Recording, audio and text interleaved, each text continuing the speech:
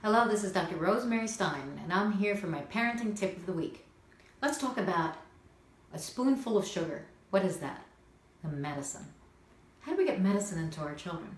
How do we make a small child understand that they need this medicine so they can get better and get it done so that they get on their road to recovery? It's a very difficult thing for many parents today. Well, today I had a lovely little 3-year-old who was giving mommy a hard time. And she was very sick, so she needed to take her medication. But what happened, she just wouldn't take it. And when mom tried to force her to take it, she would throw up. Well, little girl was crying when I started seeing her, and she was fussing. And I said, my darling, you're a big girl now. You're almost 3 years old. Big girls don't act this way. And she started to calm down, and I said, listen, you're going to need something called a breathing treatment. And you're going to be a very good girl while it goes in there. And I left, and I came back, and she was doing it very bravely, breathing in and out after I had explained to her how to do it. And then afterwards I said, you're going to need some medicine that was yickier than the old medicine that you were taking that you didn't like. But listen, girlie, you need to take it. And you need to keep it down so you can start getting better.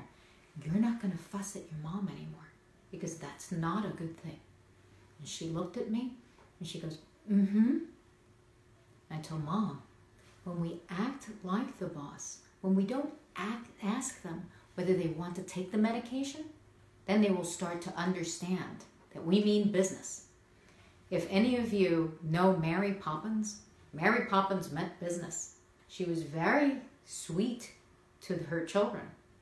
But they knew not to try her because there was no messing with Mary Poppins.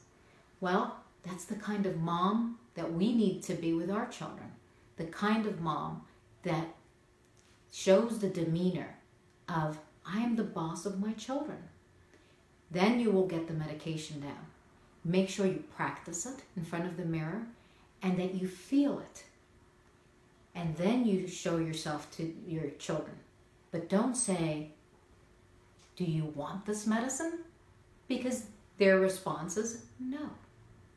With this tip, you will be able to keep that medication down and be on the road to recovery. But this is the way that you approach most things that our children don't like in their daily lives. So tips like this and others can be found in my book, Who Needs a Village? It's a mom thing. Moms and dads, we're the ones who put our children on the right path to getting well and doing well.